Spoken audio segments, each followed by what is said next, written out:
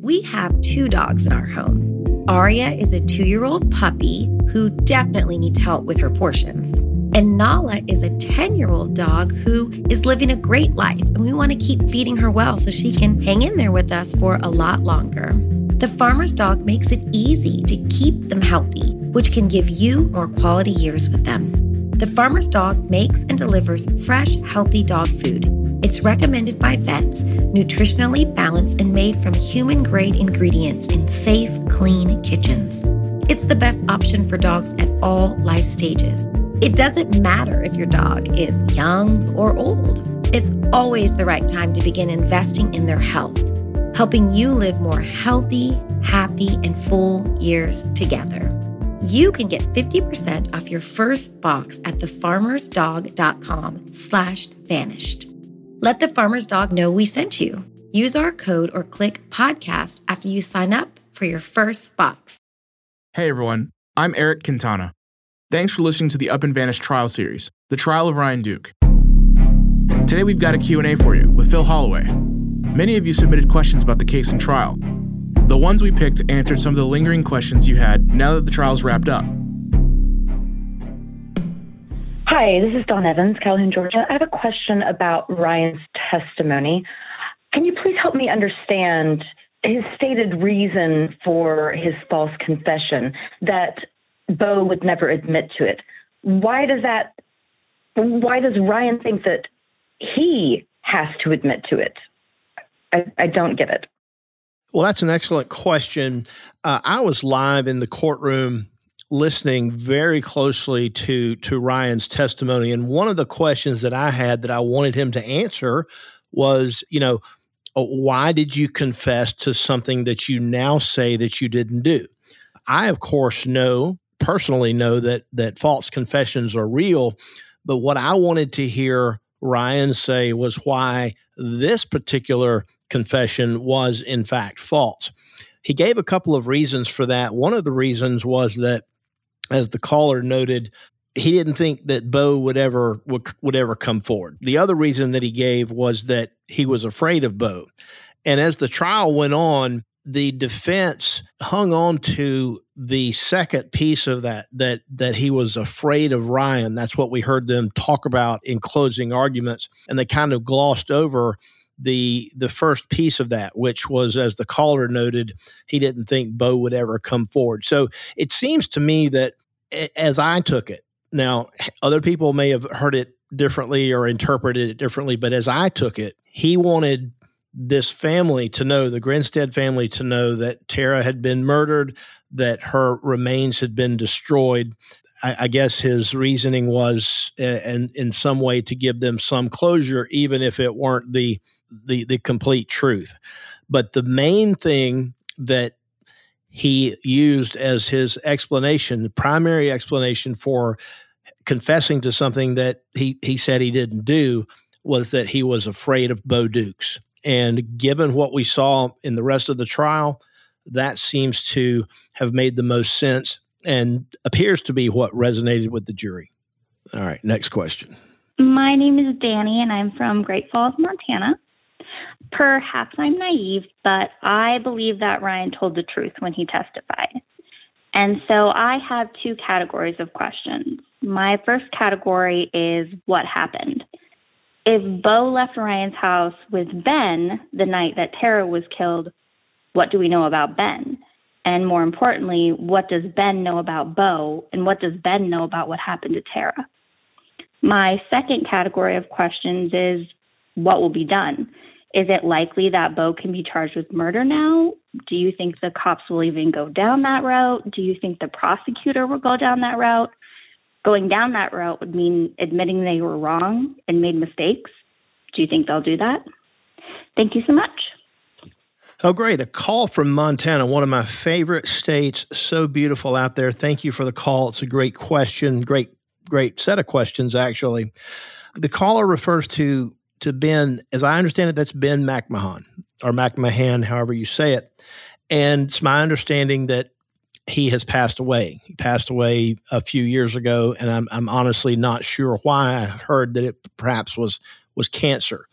The testimony that we heard in the defense case from Ryan's aunt and uncle was that Bo, and I'm paraphrasing here, Bo left the trailer where they all were living on the county line there, just over the line in Ben Hill County near Fitzgerald, Georgia, after Uncle Jerry went over to basically, throw Bo out. And that Bo and Ben left together in this black truck. And I guess the implication was there was some kind of a heated exchange. Bo maybe was a little bit pissed off, mad, whatever, and that Ben was with him. So we'll never know what Ben might have to say about it because unfortunately he is passed away and is no longer with us. Now, the second part of the question is a question that I've been getting a lot, and it has to do with whether or not there will ever be any prosecution of Bo Dukes for the murder of Tara Grinstead. So there's a number of reasons why I believe that that's just not going to happen. Think about the O.J. Simpson case, for example, the verdict of not guilty. It's not like the police and prosecutors out there took the jury's verdict and said, oh, okay, I guess we got it wrong. We're going to have to go find the real killer. Well, it's the same thing here. The law enforcement and the prosecution team, they picked their horse and they rode that horse as far as they could. And it led to a not guilty verdict as to murder with respect to Ryan Duke. They believe, or at least they've stated they believe, that they got it right. They believe Ryan is in fact the killer and the only killer. And they have no intention of charging anyone else, not even a Bo Dukes. Now, if we want to get into the realm of pure theory and hypothetical, think about what that would look like if they did turn around and charged Bo Dukes now, then whoever represents Bo Dukes at a hypothetical, improbable murder trial, all they would have to do is say, well, Ryan Duke already confessed to this, and he said that it was him and it was him alone, and Bo had nothing to do with it. So Ryan's statement to the GBI would be more than reasonable doubt to acquit Bo.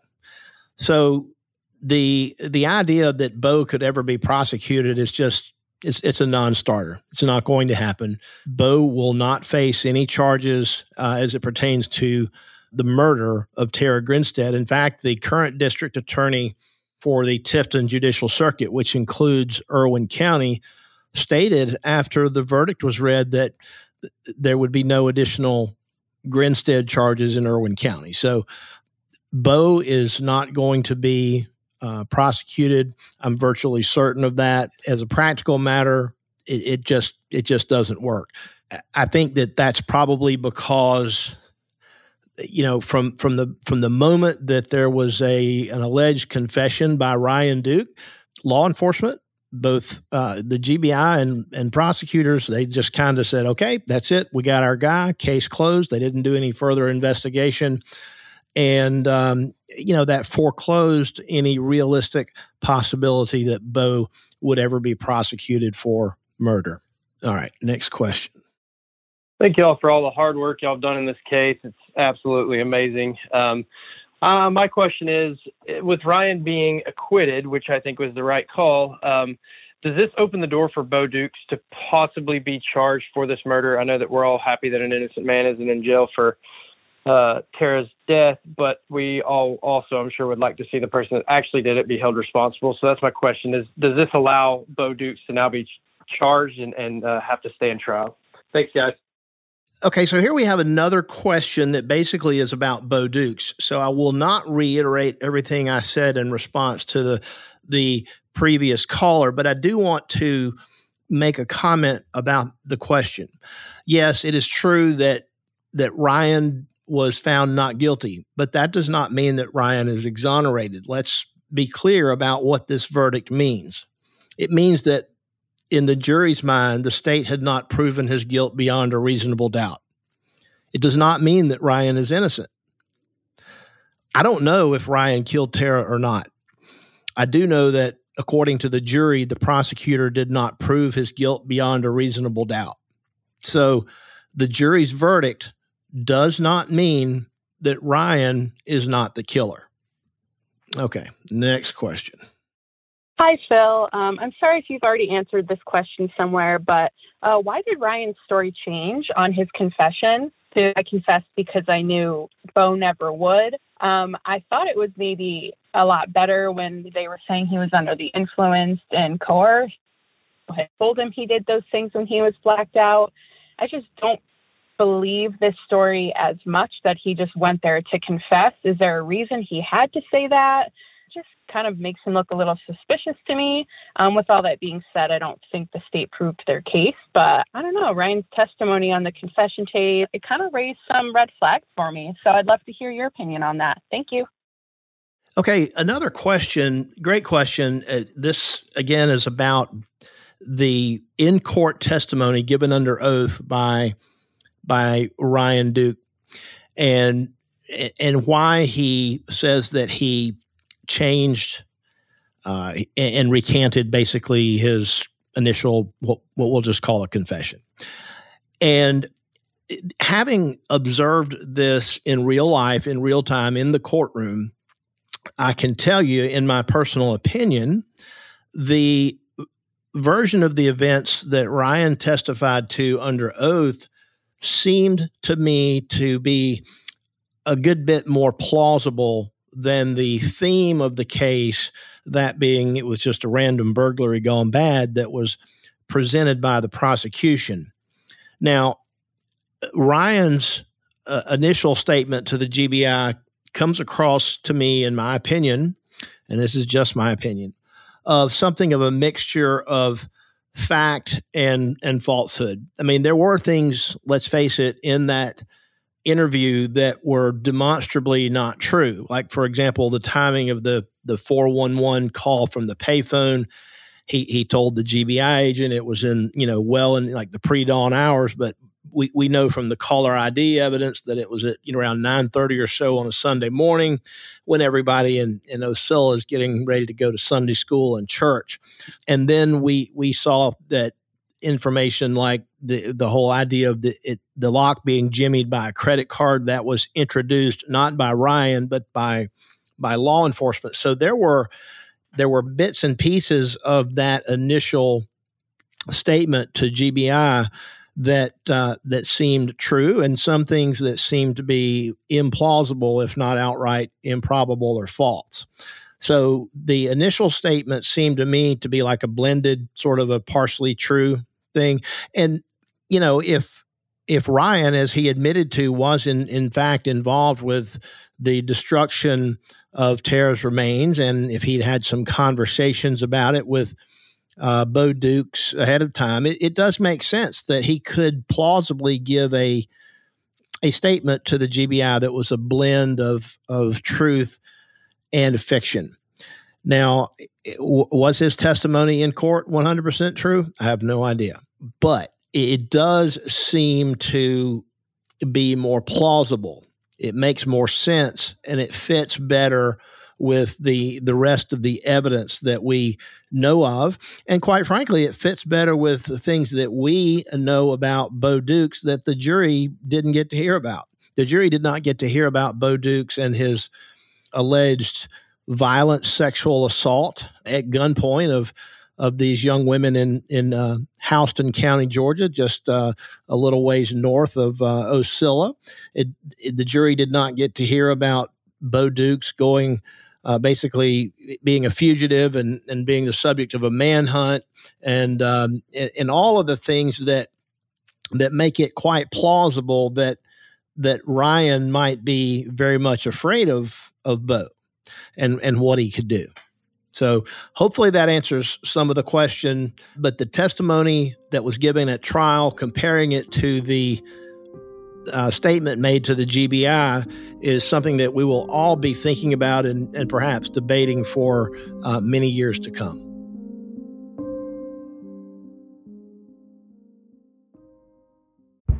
Did you kill Marlene Johnson? I think you're one of the first people to have actually asked. From WBUR and ZSP Media, this is Beyond All Repair, a new podcast about an unsolved murder that will leave you questioning everything. Somebody should be in jail for murdering my sister. A woman who's never been believed. As long as they think I have done this, then they're not looking for who actually did this. And that's what makes it a cold case. No, it's a botched case. And a search for the truth, once and for all. Wow, it just gets more interesting. Beyond All Repair. Listen and follow wherever you get your podcasts. Be careful. You're digging in a place that's been very peaceful for a while. Do it anyway. Dig.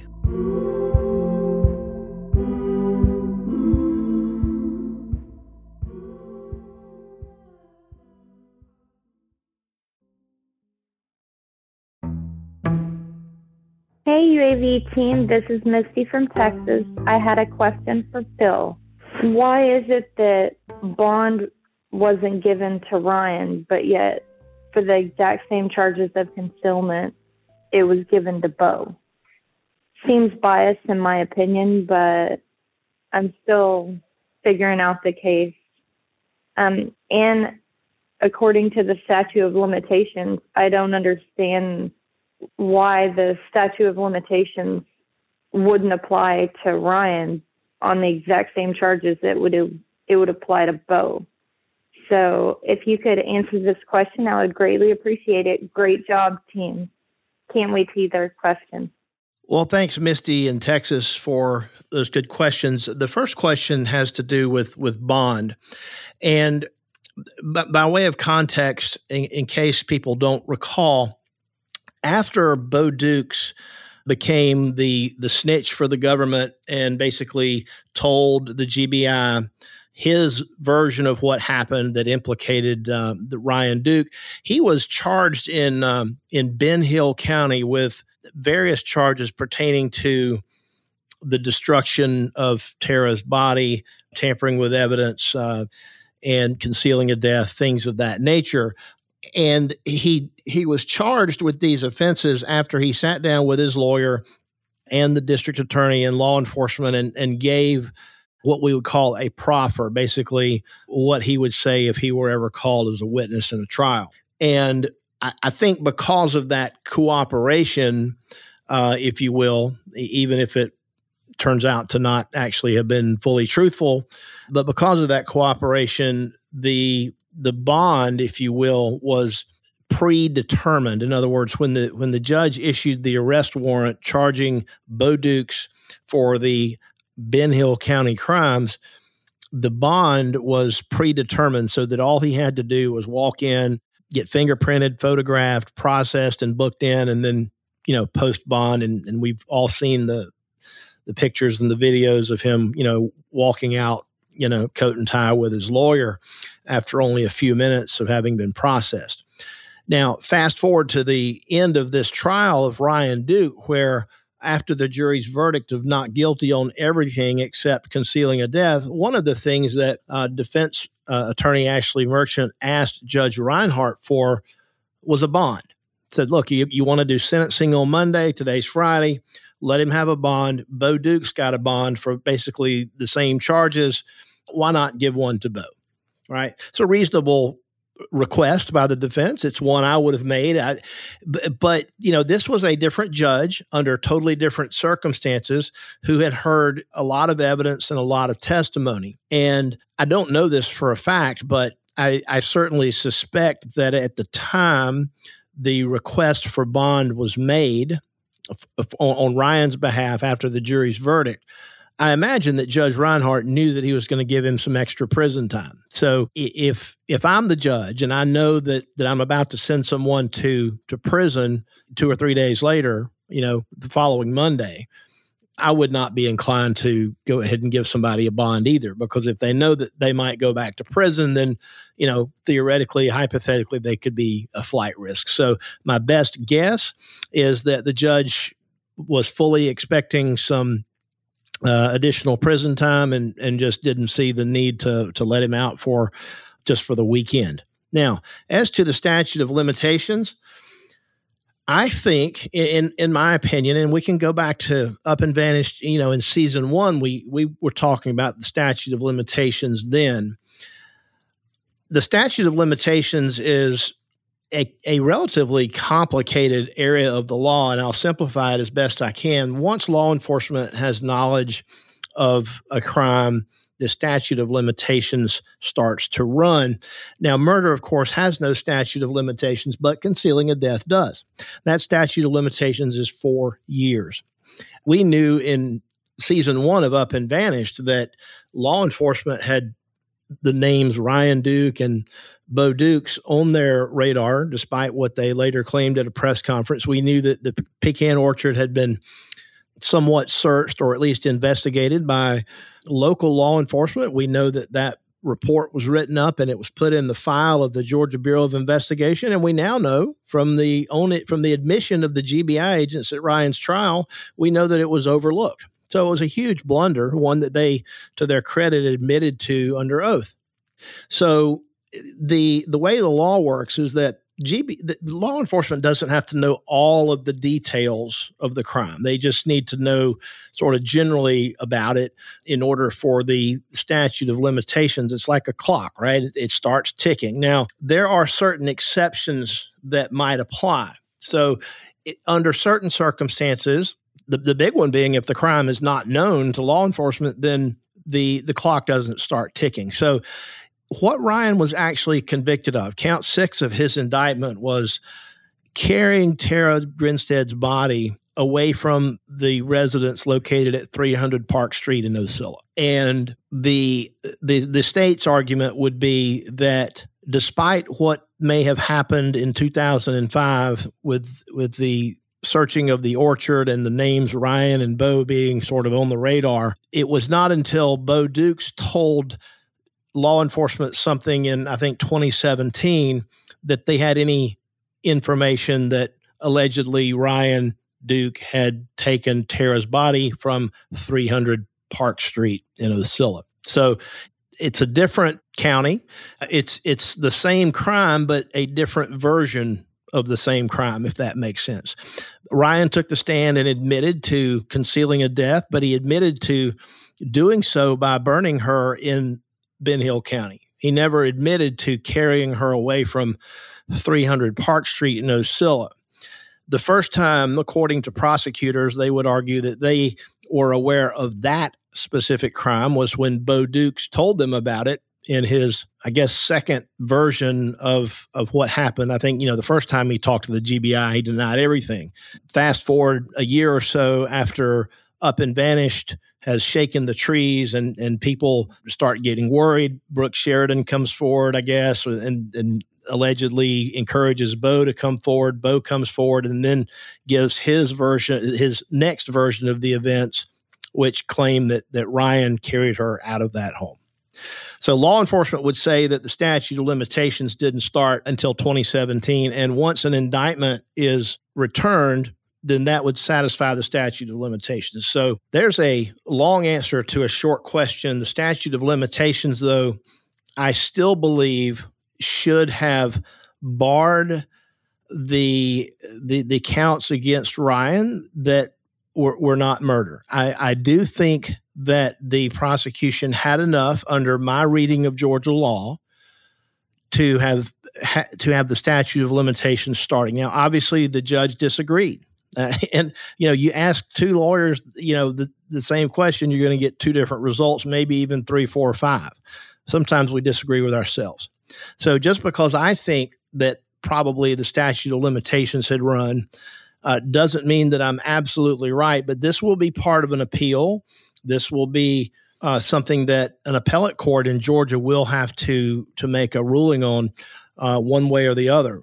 Ironically, Ryan's going to be out of prison by the time that any appeal would be decided, because it's going to take years for that to happen. So excellent question about statute of limitations. Hopefully that clears some of it up, but it's just not the legalities of it are not clear. The answer is not clear.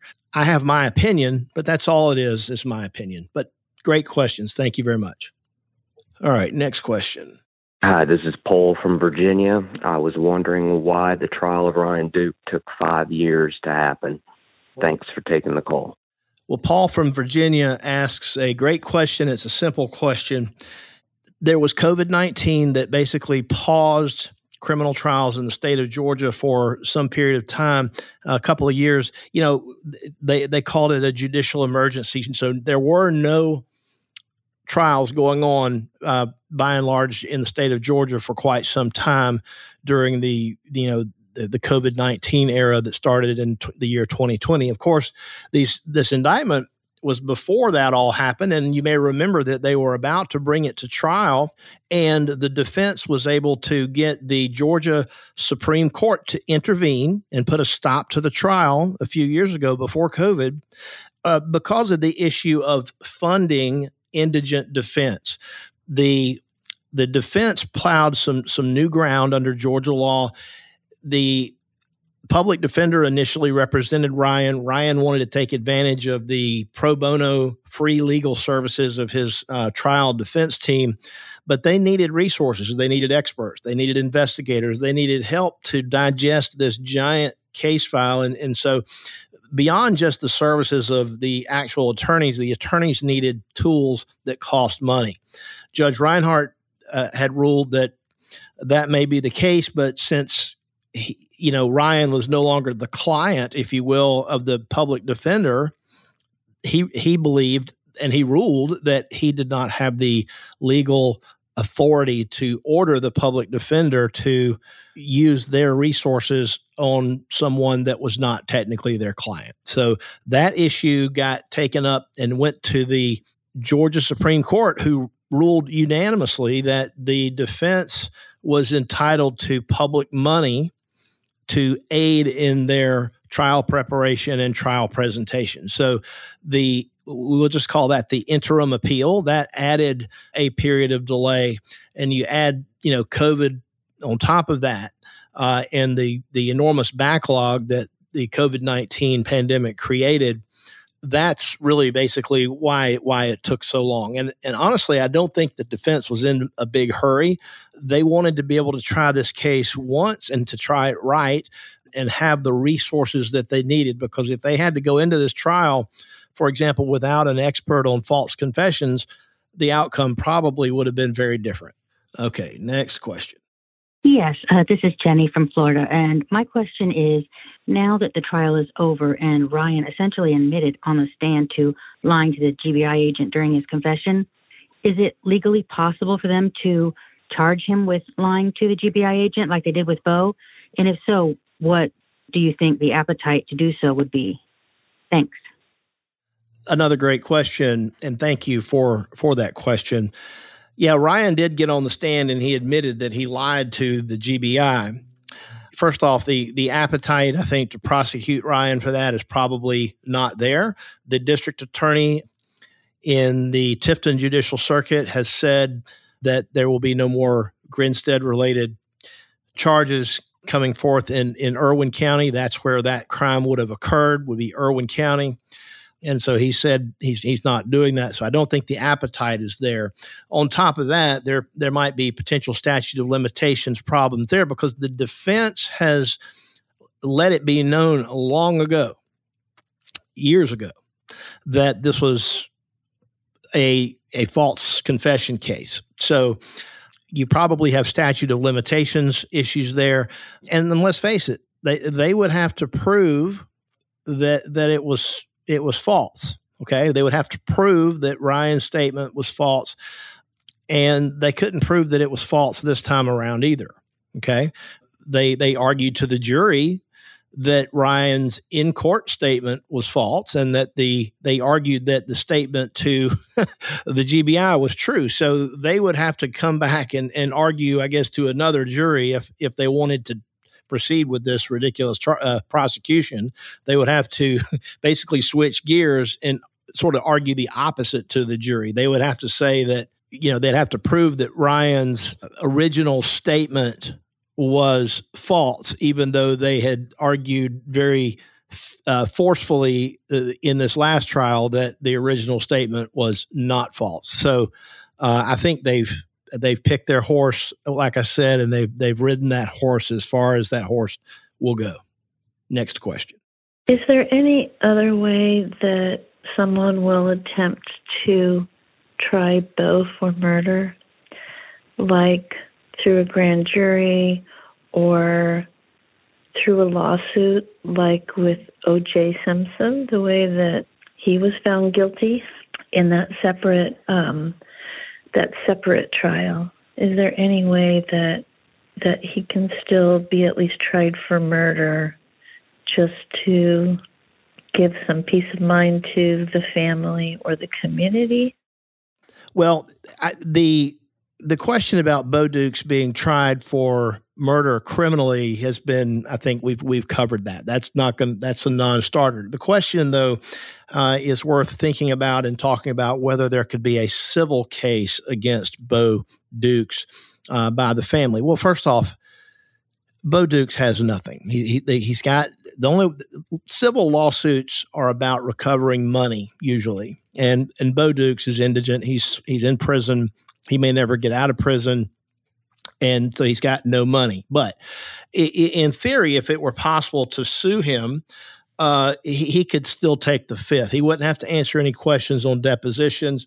Lots of practical problems associated with that. And, the statute of limitations on wrongful death is, I believe it's a couple of years in Georgia. It's shorter than the statute of limitations on crimes. So for statute of limitations and other practical reasons, unfortunately, and this is one of the saddest things about the outcome of this trial to me, is that the family of Tara Grinstead and the friends of those who loved her may never really know the truth about what happened to her. Criminal trials are good at many things, but they're not necessarily about finding the truth. This jury decided that the prosecution did not prove its case in terms of murder against Ryan Duke beyond a reasonable doubt.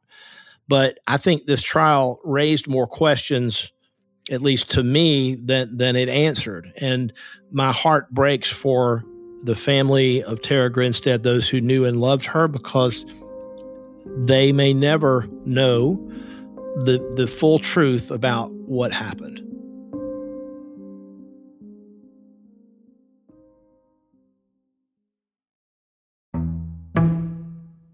Hi, this is Rachel from Wisconsin, and I just wanted to thank you all so much for covering this case and the trial as extensively as you did. My question for you, Phil, is do you think that the jury made the right decision? And then also, what do you feel the sentencing for Ryan should be? Can't wait to hear the upcoming Q&A. Thanks. Bye.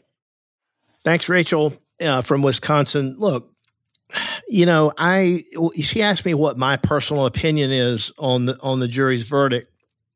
And to me, and this should not be a surprise to anybody who's heard me talk about this case, to me, the theory of the prosecution's case was fed to them by Bo Dukes. What do I think about Bo Dukes? Well, in my opinion, he's a liar. He's a convicted liar. He's a felonious liar. He's serving 25 years in Georgia prison right now for lying about his role in this very case. We know that the GBI used Bo to sort of prime Ryan for his subsequent interview and interrogation with the GBI. I know that Bo is an alleged violent sexual predator. I know that the testimony given by Ryan Duke at the trial suggested very, not so subtly, that there had been some violence perpetrated, perhaps sexual in nature, with respect to Tara before her murder, and that was done by Bo. So basically, the caller wants to know if I think the jury got it right. I think as to the murders and the aggravated assault, the burglary, I think that there was reasonable doubt. I don't know what happened to Tara, and I'm not saying Ryan is innocent. I don't know. I don't know if Ryan killed Tara. I just don't. But I do believe that the prosecutions, they went into this with a fatal flaw, and that being that they were relying on a theory of the case spoon-fed to them, I think, by Bo Dukes. And I don't think they did a whole lot else to try to corroborate the information that Bo gave them or that was given to them in the initial conversation with Ryan. They should have done more investigating. They should have, rather than just saying, okay, case closed, let's go out now and let's see if we can confirm these details that were supplied to us by Ryan, and let's see if we can prevent some of these questions from having to be answered in the future. So I think the jury's verdict was correct. There were plenty of doubts for which a reason can be attached. And the judge's instructions to the jury, if you listened, were that if there is a doubt for which you can attach a reason, it is your duty. He used the word duty, and that is in fact the law in Georgia. It is their duty to acquit. So if I had been on that jury, I would have certainly had plenty of doubts for which I could attach a reason. Again, that doesn't mean that Ryan is innocent. It just means the prosecutor did not prove their guilt beyond a reasonable doubt. But I want to take a minute to talk about count 6. He was convicted of concealing a death, and the way that indictment was worded was that he took Tara's body away from 300 Park Street in Ocilla and therefore committed the crime of concealing a death. And there were several jury questions that came out on the issue of venue because Ryan took the stand and he admitted to concealing her death. It's just that he admitted to doing it in Ben Hill County. Okay. The jury wanted to see Bo Duke's certified copy of his Wilcox County conviction where he was convicted for, of lying to the GBI. And the language that was used in that indictment referenced things happening allegedly in Irwin County, but it was based on statements made by Bo Dukes. And of course, Bo Dukes could not be cross-examined, right? So there were questions. The jury was clearly confused about venue. And I think that the conviction on count 6 was probably an accident. I mean, that's the best way to describe it. I don't think the jury really meant to find that Ryan carried Tara's body away from 300 Park Street in Ocilla. I think that they heard him say on the stand that he committed the crime of concealing a death, but that the fact that happened in another county, in another venue, if you will, I think that kind of got lost somewhere, and I think the jury was confused. So I think that their verdict on count 6 was inconsistent with their verdict on everything else. As far as sentencing goes, I knew at the time that, look, the max is 10, and if he's convicted on any of these, he's going to get the max. That's just the way it is. If you participate in a crime as horrible and heinous as this, I would have been shocked had the judge not given him the maximum of 10 years. Okay, next question. In a previous episode, Phil Holloway made reference to the payphone telephone call to 411, but he didn't really reveal the extent of what he was talking about at that time. And I was wondering, now that the trial has played out, if he could share more information on what he was alluding to when he talked about that payphone call. Thanks. So the thing about the payphone call, what I was talking about previously, I think that the caller referred to is the fact that phone call back in 2005, for those of you who are not old enough to remember how it worked, you could go to, if you had your name in the phone book, you could go to any phone or a payphone and dial 411. You'd get an operator and you could say, give me the phone number for John Doe's house and John Doe's address. Whatever was in the phone book, you could basically get from calling 411 and calling an operator. And then for an extra, 20 cents or whatever, they would even connect you, put the call through so you didn't have to redial it. That call did not show up in Tara's home phone, the official phone company records. Okay. So that was what I had, I think that's what the caller is referencing that I had been talking about. And I found that to be very fascinating because I said, well, there's got to be, somebody's going to have to explain that if they want this jury to make something out of it. And the way the trial played out, it was revealed that law enforcement knew about this payphone call because it showed up on the caller ID display on Tara's phone. The caller ID display, however, had it coming in around 9:30 or so in the morning on a Sunday morning, well after daylight. Ryan's alleged confession, and, they kept saying, well, this is guilty knowledge. The knowledge of this 411 call is something that only a killer would know. And I said long ago, that's not guilty knowledge. If Ryan knew about, if the 411 call was made and if Ryan knew about it, it doesn't mean that Ryan killed her. It just means that Ryan knew about the call. Maybe he learned about the call from the real killer. But as Ryan testified, Ryan knew about the call because Ryan made the call.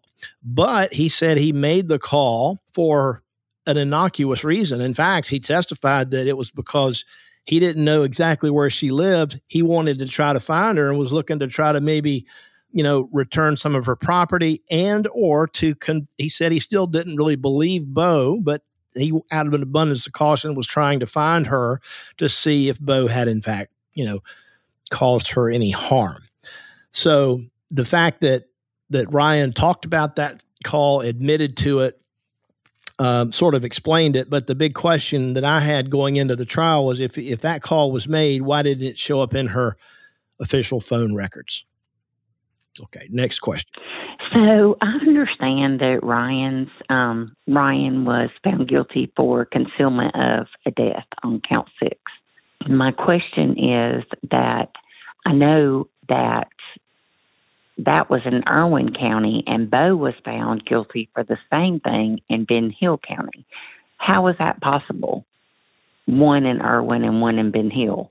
I mean, isn't it either or? I know they can't prove where Tara was actually killed, but doesn't it have to be one or the other? I mean, that's my question. I don't understand that. I mean, it would seem to me that they would have to establish that. And I think that I understand that was the jury's question about venue, but it just would seem to me that they couldn't find, if they've already found Bo guilty in Ben Hill, that they wouldn't have been able to find Ryan guilty in Irwin.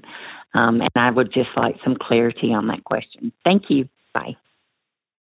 The crime of concealing a death can happen more than once. It theoretically could be done by one person in one county. It can be done by a second person in another county, and it could be done by a third person in a third county, so on and so forth.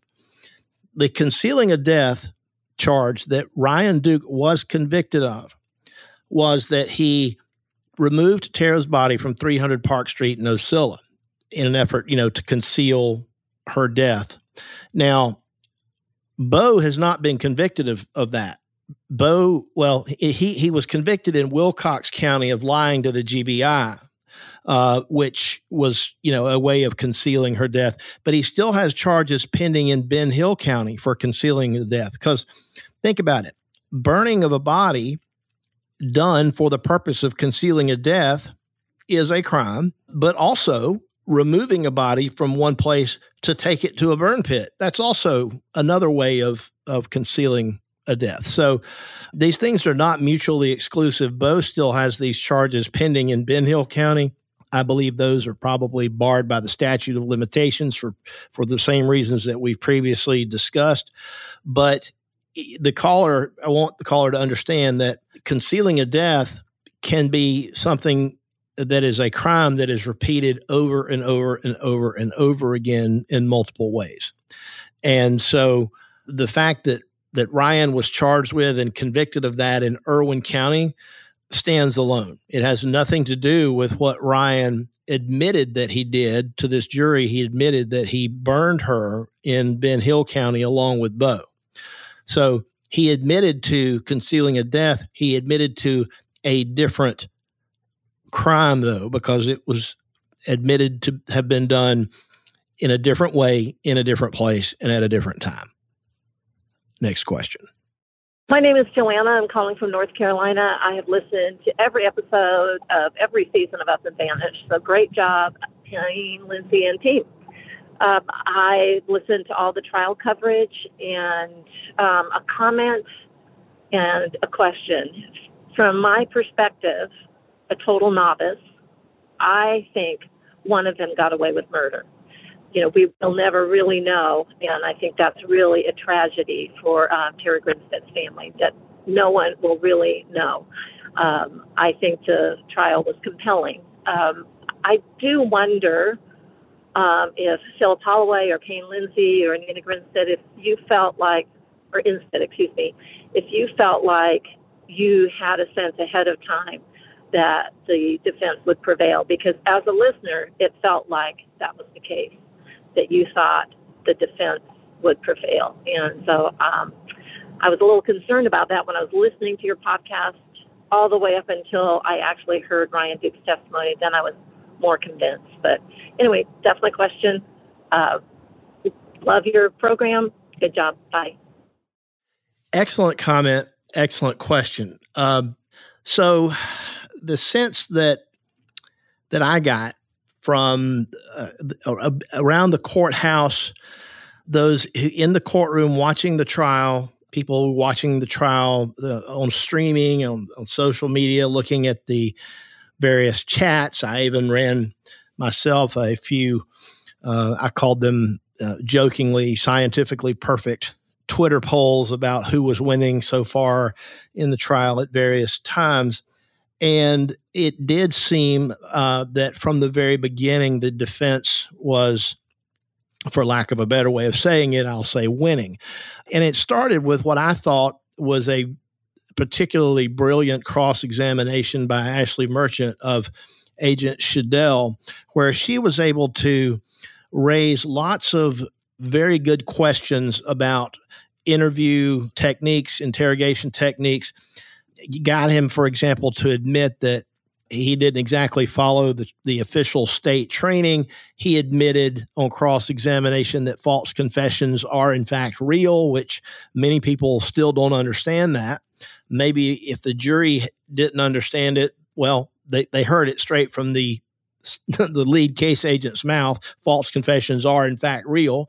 And so if you're going to depend on a false confession type defense, one of the first things you've got to do is educate the jury that false confessions are in fact real.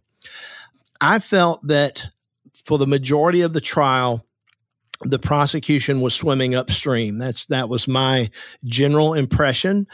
For majority of the court watchers, people who were following it as closely as we were, I think that was the general consensus. Not all. Of course, there were some that just think that Ryan made up his whole testimony and that he's guilty as hell.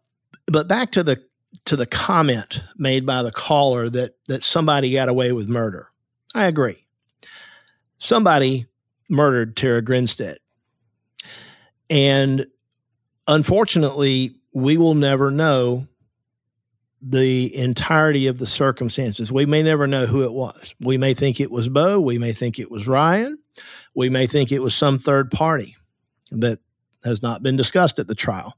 Criminal trials are great for many things, but they're not necessarily meant to seek the truth, despite what you might think. Criminal trials are whether or not a prosecutor can prove to a jury's satisfaction beyond a reasonable doubt that someone is guilty of those crimes. Lots of information was kept from this jury, and I'm not saying it was kept from the jury for nefarious reasons, but the rules of evidence and the way that the law is designed, juries just don't get to hear everything. There are some things that juries don't get to hear. The judge made those rulings. If any of those rulings were erroneous, then a court of appeals can correct those in the future. But the jury did not have access to a lot of the information that the rest of us did, particularly including without limitation, all the things having to do with Bo Dukes in Houston County. His allegations of rape, kidnapping, going on the run, being a fugitive, and the subject of a manhunt. Many people believe that the more likely killer was Bo Dukes, and a lot of people believe that Ryan told the truth when he confessed to the GBI. And some people believe other things entirely that have nothing to do with it.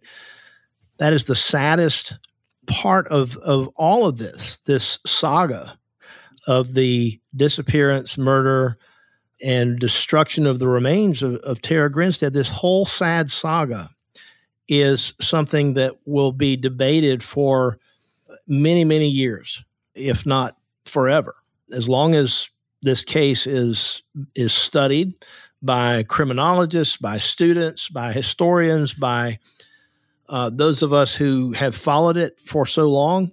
As long as we think about it and as long as we debate it and talk about it, these questions are going to be unanswered.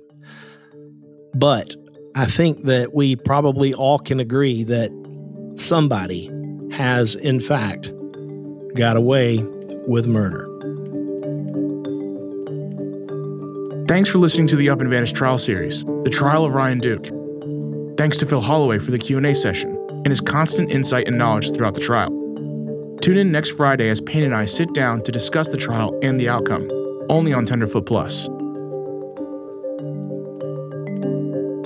Up and Vanish is produced by Tenderfoot TV in Atlanta, with production support by Core TV. Created by Payne Lindsay. Executive producer Donald Albright. Produced by Thrasher Banks, Meredith Stedman, and Eric Quintana. Edited by Thrasher Banks. Hosting and field production by Nina Instead. Music by Makeup and Vanity Set. Sound design and mixing by Cooper Skinner. Original artwork by Trevor Eiler. Special thanks to Beth Hemphill, Julie Grant, and Philip Holloway. Check out the discussion board at upandvanish.com. If you have any questions, leave us a voicemail at 770-545-6411. For ad-free listening and Payne's exclusive Friday recap episode, subscribe to Tenderfoot Plus on Apple Podcasts or visit tenderfootplus.com.